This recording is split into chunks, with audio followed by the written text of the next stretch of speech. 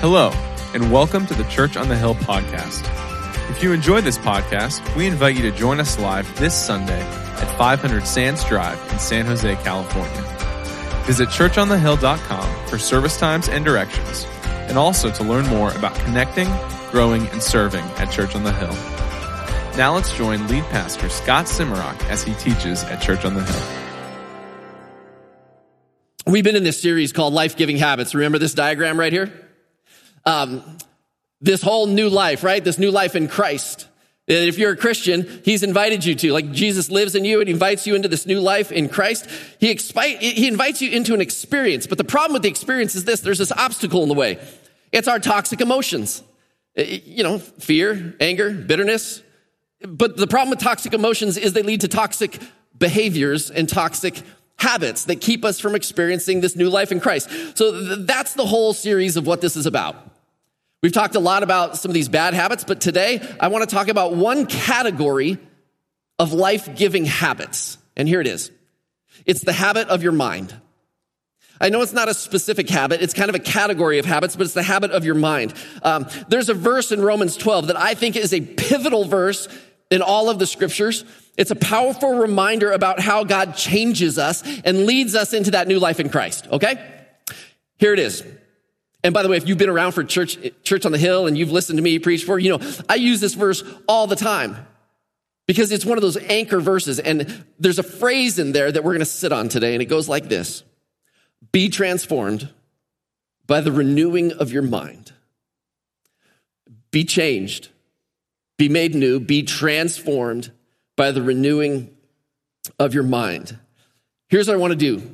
I'm going to tell you the context of this verse so that we can get into this. What is the assumption that I have made about this verse? And maybe you've made the same assumption, and we're going to push beyond the assumption. I'm going to tell you this today, okay? You're going to have to put your thinking caps on. I've never preached this message like I'm going to preach it today, and we're going to go into the deep end of the pool today, okay? We're safety vests off, right? We're not wading in shallow water. Some of you actually, when you were a teenager, you left the church because you didn't understand what I'm about to teach today. You're like, listen, the Bible, okay, I see it says some truths, but I have no idea how it applies to my life. And you stepped out of church. You stepped out of a relationship with God. You walked away from the Bible because you just didn't understand what I'm about to say. And I'm going to invite us to grow up today and embrace this. Be transformed by the renewing of your mind. Here's the context. The context is this: Romans 12:1. This is how the chapter starts. Therefore, I urge you, brothers and sisters. So he's talking to Christians here. In view of God's mercy, what does that mean? It means in view of everything I just wrote from Romans chapter 1 to Romans chapter 11, in view of all of that is all about the mercy of God. He starts with, humanity is broken and busted and sinful and dark. And Jesus steps into that world. And he dies as a sacrifice for our sins. And he just told us chapter 1. And what does that give us? Peace, relationship with God. Everyone who calls on the name of the Lord will be saved. Because of God's mercy, here's your call: to offer your bodies as a living sacrifice, holy and pleasing to God.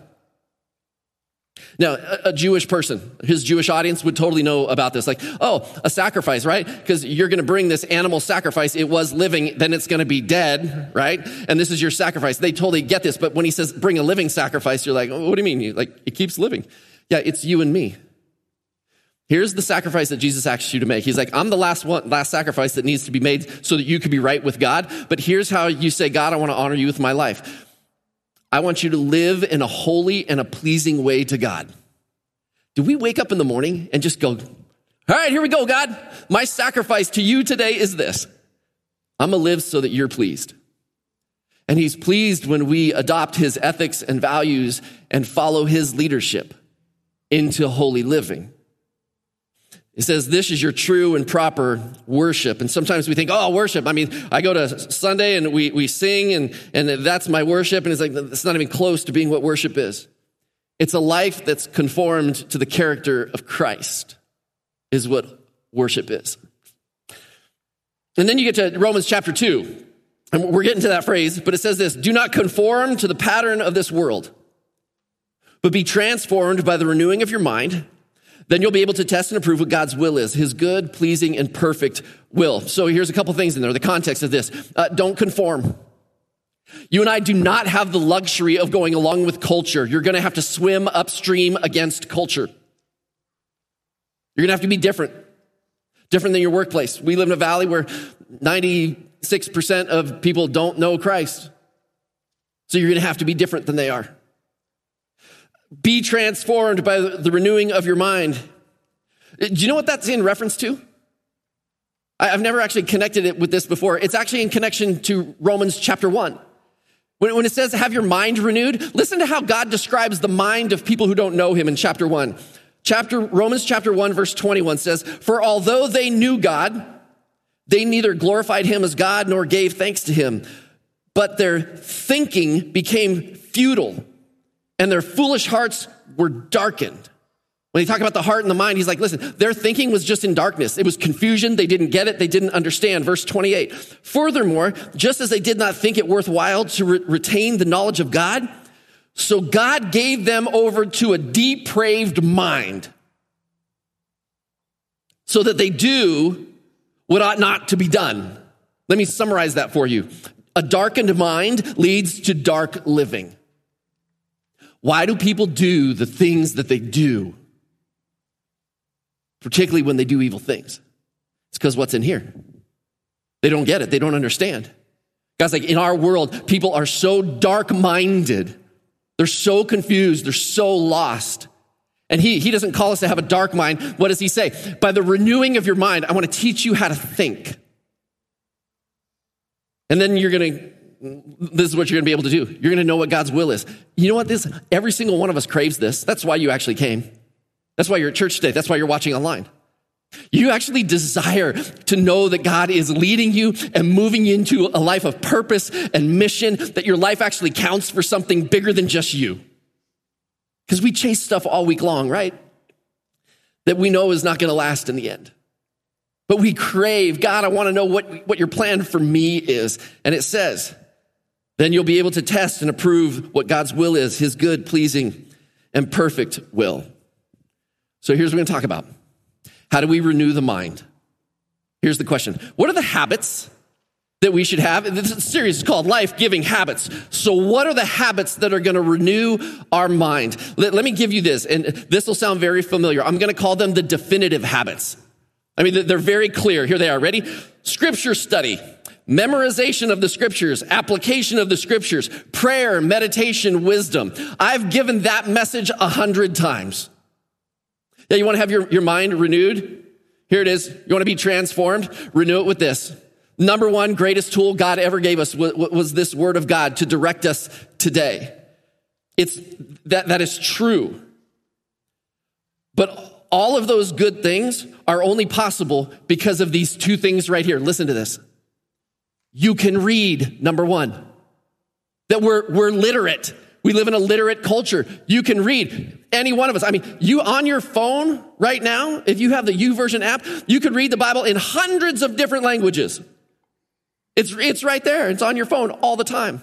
The second way that this is actually possible is that we have access to the scriptures. We can read and we have access to it. There's like renew your mind. Like, okay, read the Bible, apply it. Right? You with me? I've given that message so many times. But I've left out, there's an assumption here that we make. And I want to introduce to you what I'm going to call the challenging habits, because they're not as easy. Because this habit says, okay, well, let's read Romans chapter 12. And what does it say to do? What does verse 8 claim? What does verse 9 say? Like, we could just say, oh, well, what does it mean? The challenging habits are this. I'm going to say it this way. It's in your notes. Recognizing the truth of God's activity in your life. And then saying yes to his activity. It's recognizing things like this. How is God shaping your identity? How's God showing up in your life? What is God doing in the relationships around you? Where is God asking you to engage? What's the mission that he gave you? I know it's making disciples. I know it's displaying the irresistibility of Jesus so that lives are transformed. But specifically, how is that working out in your life? Question, what is he changing in your character? The answer to all of those questions, you just can't turn to a verse and say, oh, verse 5 says this. It's a much deeper and much more difficult question to answer. So let me be really clear. The scriptures, Number one tool that God has given us. But to renew your mind, you've got to identify what God is calling you to do. And this is why some of you left the church. You were 18 years old, you left your house, went to college maybe, went and got a job, moved out on your own. You're like, listen, I've been learning this. I even memorized some verses. I know what it says. But you did not do the mind renewal part of it that said, so where's God in my life? That actually requires you not to just open the Bible, but to reflect and go, God, where are you? I want to see you in the relationships. I want to see you in the thing that you're calling me to do. I believe that you created me unique and special with skills and abilities, that you want me to live a purposeful life for you. And we didn't do the hard work of answering those questions. And so we were like, it's irrelevant to my life. These are the challenging habits. And so here's what we're going to look at. We're going to look at one guy's story. I love Peter's story. It's so robust because it's all over the New Testament. And I want you to see this, that Peter's mind is continuously renewed. And I'm going to prove it to you today. So as we look at Peter's story, I want you to notice this too. Peter's story is marked by fear and failure over and over and over again. So if you ever deal with the toxic emotions of fear and failure, this is going to be a powerful moment for you. Here's Peter's renewal of the mind. Number one, Peter received this new identity. So if you go back in the story in Luke chapter 5, Peter is invited to accept a new identity when he meets Jesus. Peter fished all night, caught nothing. I've been on that fishing trip, haven't you? And Jesus is like, hey, can I get in your boat? Peter's like, sure. Jesus says, let's go fishing. Peter's like, listen, you the rabbi, I'm the fisherman. We caught nothing all night. This is senseless. He's like, whatever. Peter goes out, lowers nets. You know the story, right? The net is so full of fish, they have to call their buddies because their nets are ripping. Luke chapter 5, verse 8, when Simon Peter saw this, he fell at Jesus' knees and said, go away from me, Lord. I'm a sinful man. For he and all his companions were astonished at the catch of fish they'd taken.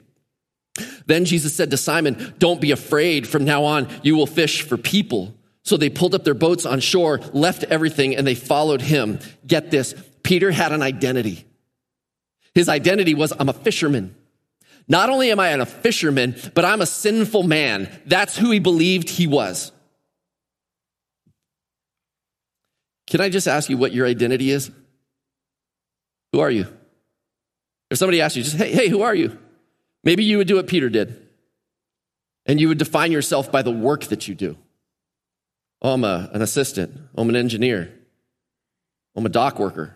But listen to how deep he goes in this moment.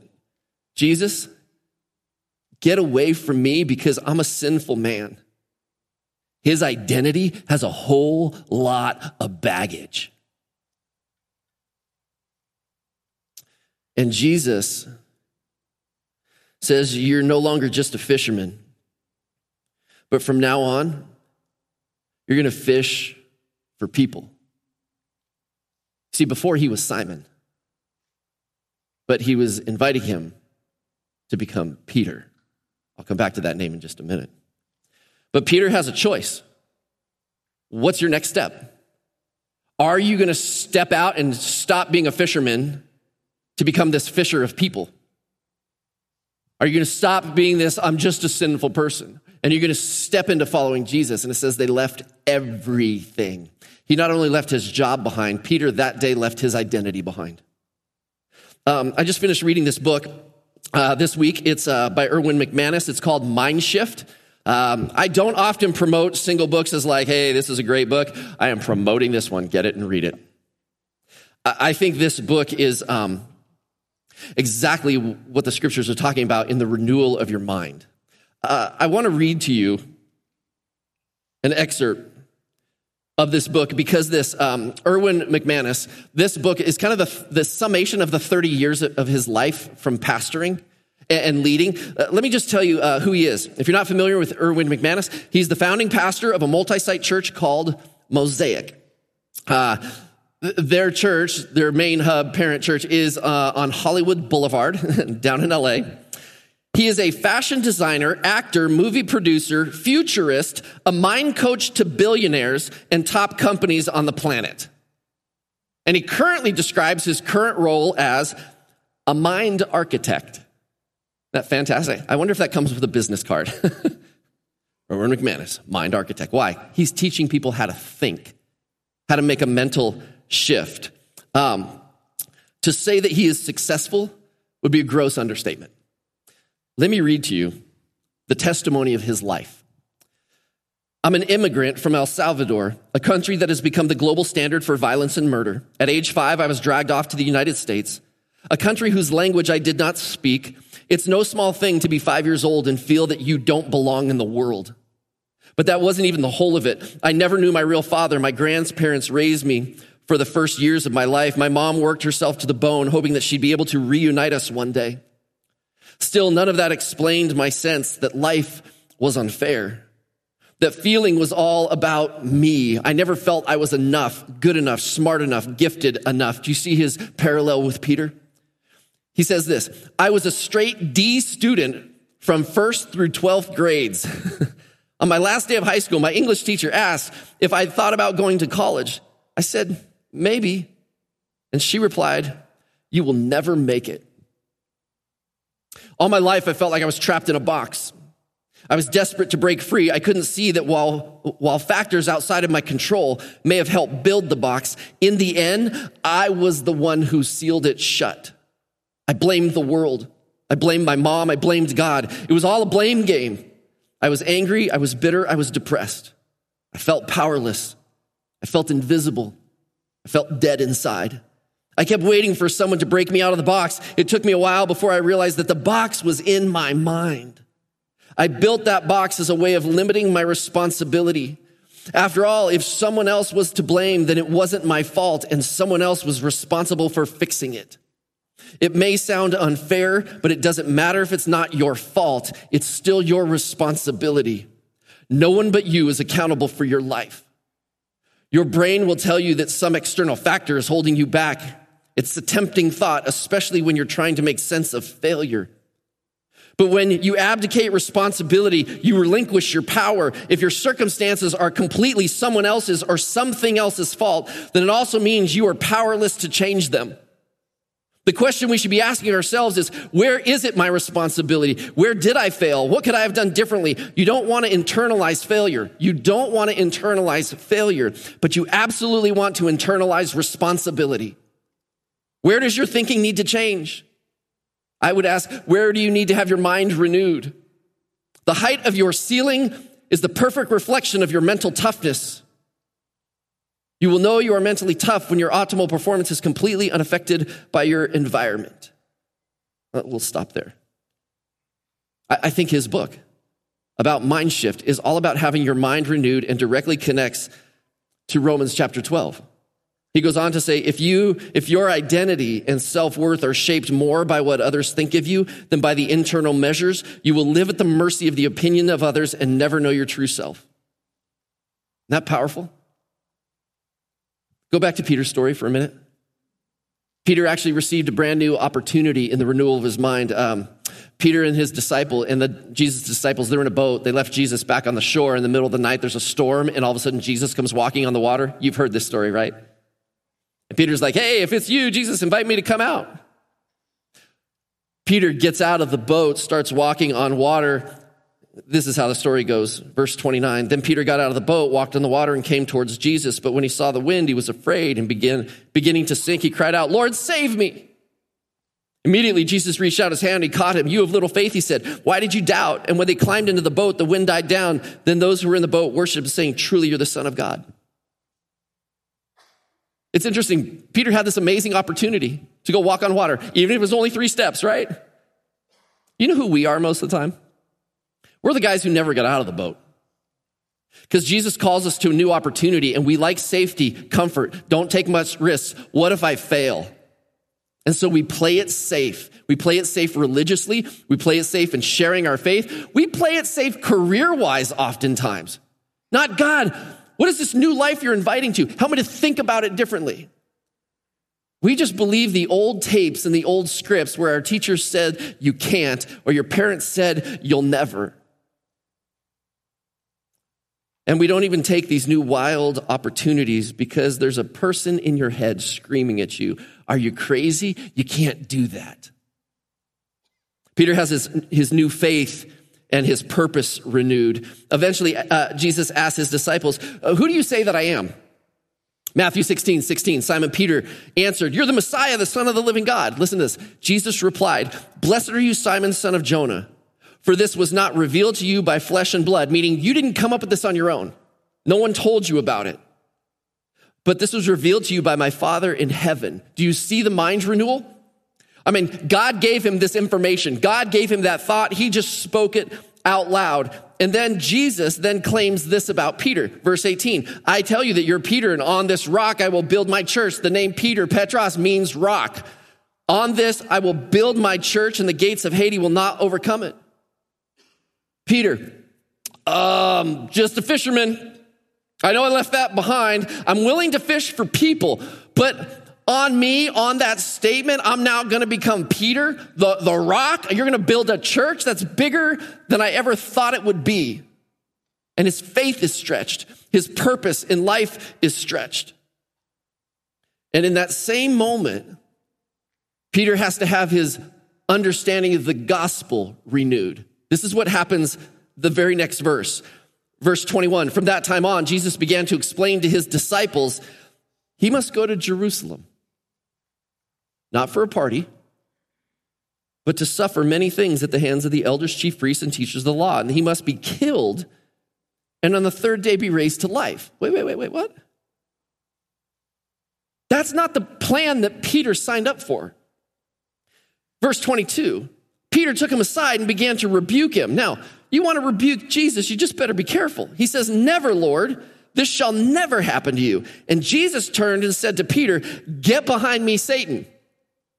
Peter just went from, you're the rock. You're going to be like the rock, a building on that. I'm going to build my church on the rock. And by the way, you're Satan. Get behind me. Whoa, highs and lows in the same story. And then Jesus turns to his disciples. Listen what he says. Whoever wants to be my disciple must deny themselves, take up the cross, and follow me. Listen, Jesus says, I need you to renew your thinking about what the gospel actually is. The gospel means good news. Here it is. I'm going to go die. It's good news. By the way, if you want to follow me, you're going to have to take up your cross and follow me. It means this. You're going to have to make a sacrifice. It's not a sacrifice that forgives you. It's a sacrifice so that other people can come to know Christ. Peter, he thought the gospel was about Jesus becoming a conqueror.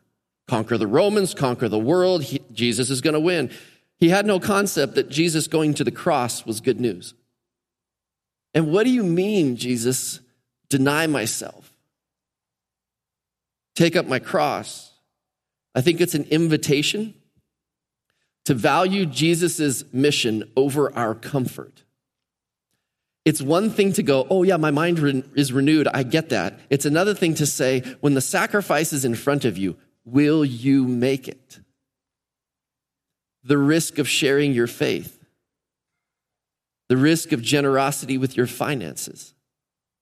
Will we do that? Will we talk about Jesus in an environment we're not sure how it's going to be received? I'm going to keep giving these to you. Peter's new obstacle, though, is his failure. You know his great failure, right? The Last Supper. Jesus is like this. Pretty shortly, it's going to be that night.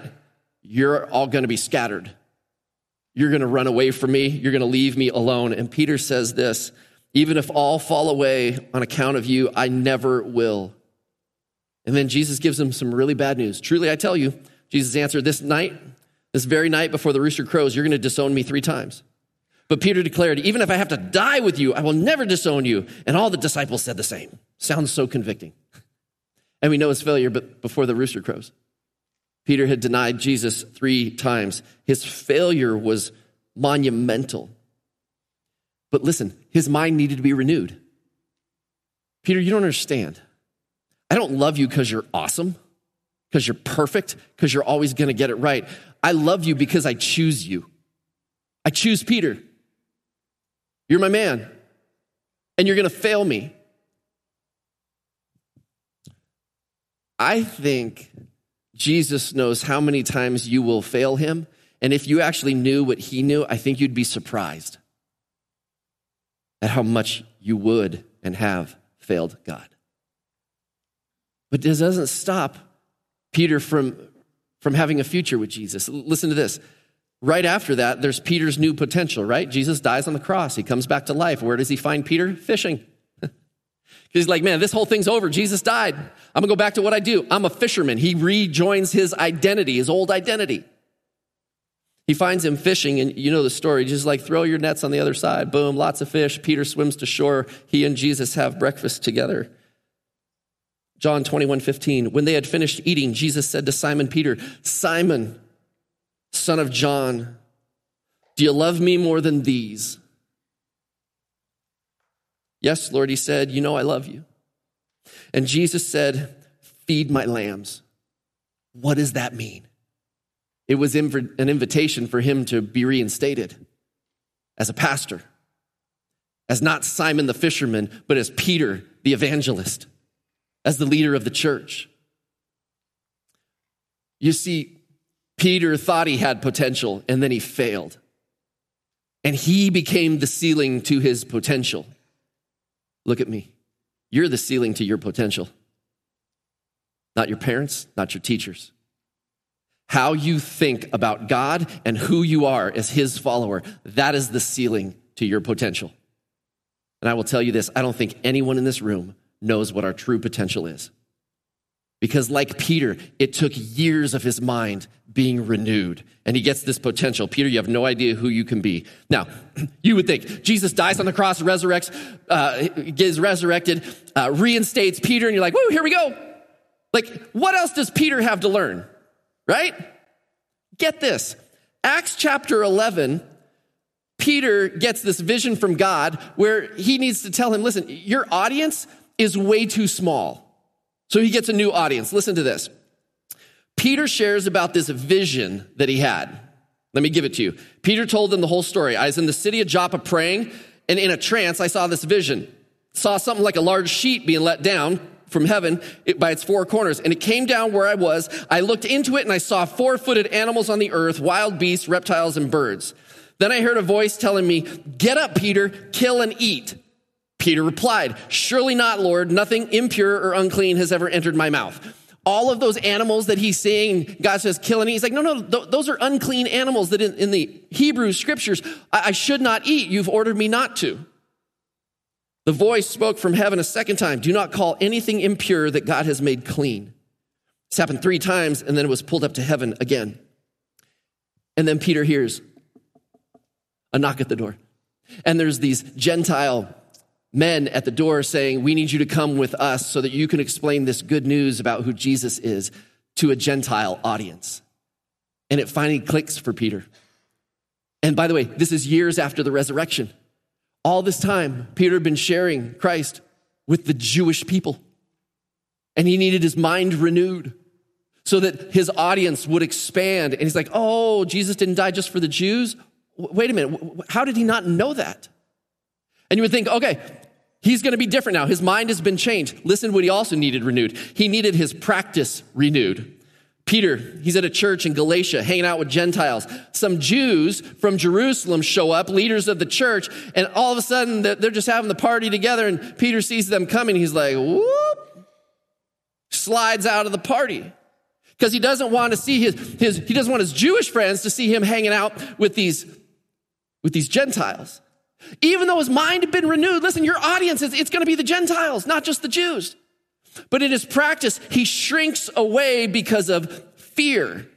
When Cephas came to Antioch, I, Paul, opposed him to his face because he stood condemned. For before certain men came from James in Jerusalem, he used to eat with the Gentiles. But when they arrived, he began to draw back and separate himself from the Gentiles because he was afraid of those who belonged to the circumcision group. The other Jews joined him in his hypocrisy. His failure again divides this church. Here's what I want you to get. We're going to wrap this up. From the time that Peter meets Jesus, his mind is starting to be renewed. Jesus is leading him to a new understanding of who he is, who Jesus is, what Jesus' mission is, who the Messiah came to be, and what Peter's role in. I mean, it takes decades for Peter to learn all of this because in the process, his mind is being renewed. Get this. It is not about just reading the scriptures and saying, what does that mean? It is reading the scriptures and then looking around and saying, God, what are you doing in my life? Where are you leading me? Because he not just gave us the scriptures, he gave us the Holy Spirit of God. And he's claimed in the scriptures to be the living God, not just the God of the book, but the living God. Do you hear him? I believe this. He wants to renew our thinking. Where's he leading you? What's he asking from you? What is he telling you to contribute? How is he telling you to belong? Who is he calling you to reach in your life? It's so much easier to open a book and says, well, what does it say? We have to know what it says because the Bible will never disagree with where God is leading you. So what will this require?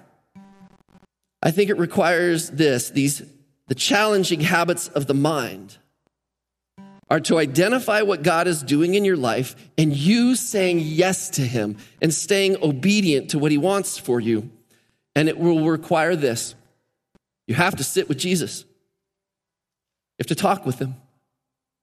I think you should discuss with your trusted Christian friends what it is you're sensing God doing. I think you have to reflect on your life. And I think in those practices, he will renew your mind. And you will come to a place where you will sense that God wants you to do something. And then the question becomes, are you going to get out of the boat and take a risk? It's just so much easier to say, hey, have your mind renewed, do a little bit of study. That's like the shallow end. I would invite you to the deep end. Where you're looking around and saying, God, where are you in my life? I know where you're at in the scriptures, but where are you at in my life? Invite him to transform you by the renewing of your mind. And as he opens information to you, take the bold next step and be courageous in it. I can't answer that for you. Only you can. Where's he leading you to? And for some of you, maybe today you're like, you're right, I've been living the boring Christian life. I've been reading the Christian life that's just study the Bible, study the Bible. See, when you start following the Spirit of God and you start listening to him, you will engage in a wild, risky ride with him. It ain't safe, but he's good. It's actually pretty fun because you never know what today or tomorrow will bring. And maybe for some of you, you're not a follower of Jesus. And if you want to be a follower of Jesus, you can do that right now. Jesus, I believe that you died on the cross for me, that through the Jewish people you came and you gave this gift of eternal life, that you will live inside of me today. And when I die, you've prepared a place in heaven for me. Don't miss another day living a boring, missionless, purposeless life. Our purpose is to be with him and follow him, step into eternity with him. And we're going to take as many people as we can with us so that heaven's crowded. If you want that life, receive it today. Let's bow our heads. Let's pray. God, I would ask this. Would you give us your thoughts? Let your thoughts trickle into our heads. Would you renew our thinking, God? And would you give us courage to not limit ourselves? To not limit our identity by our failures, God, but to see ourselves how you see us, God. That we are worthy of love. That we have the potential to change the world. God, will you use us for your purposes? And we rest in you. And we pray this in Jesus' name. And everybody said, amen.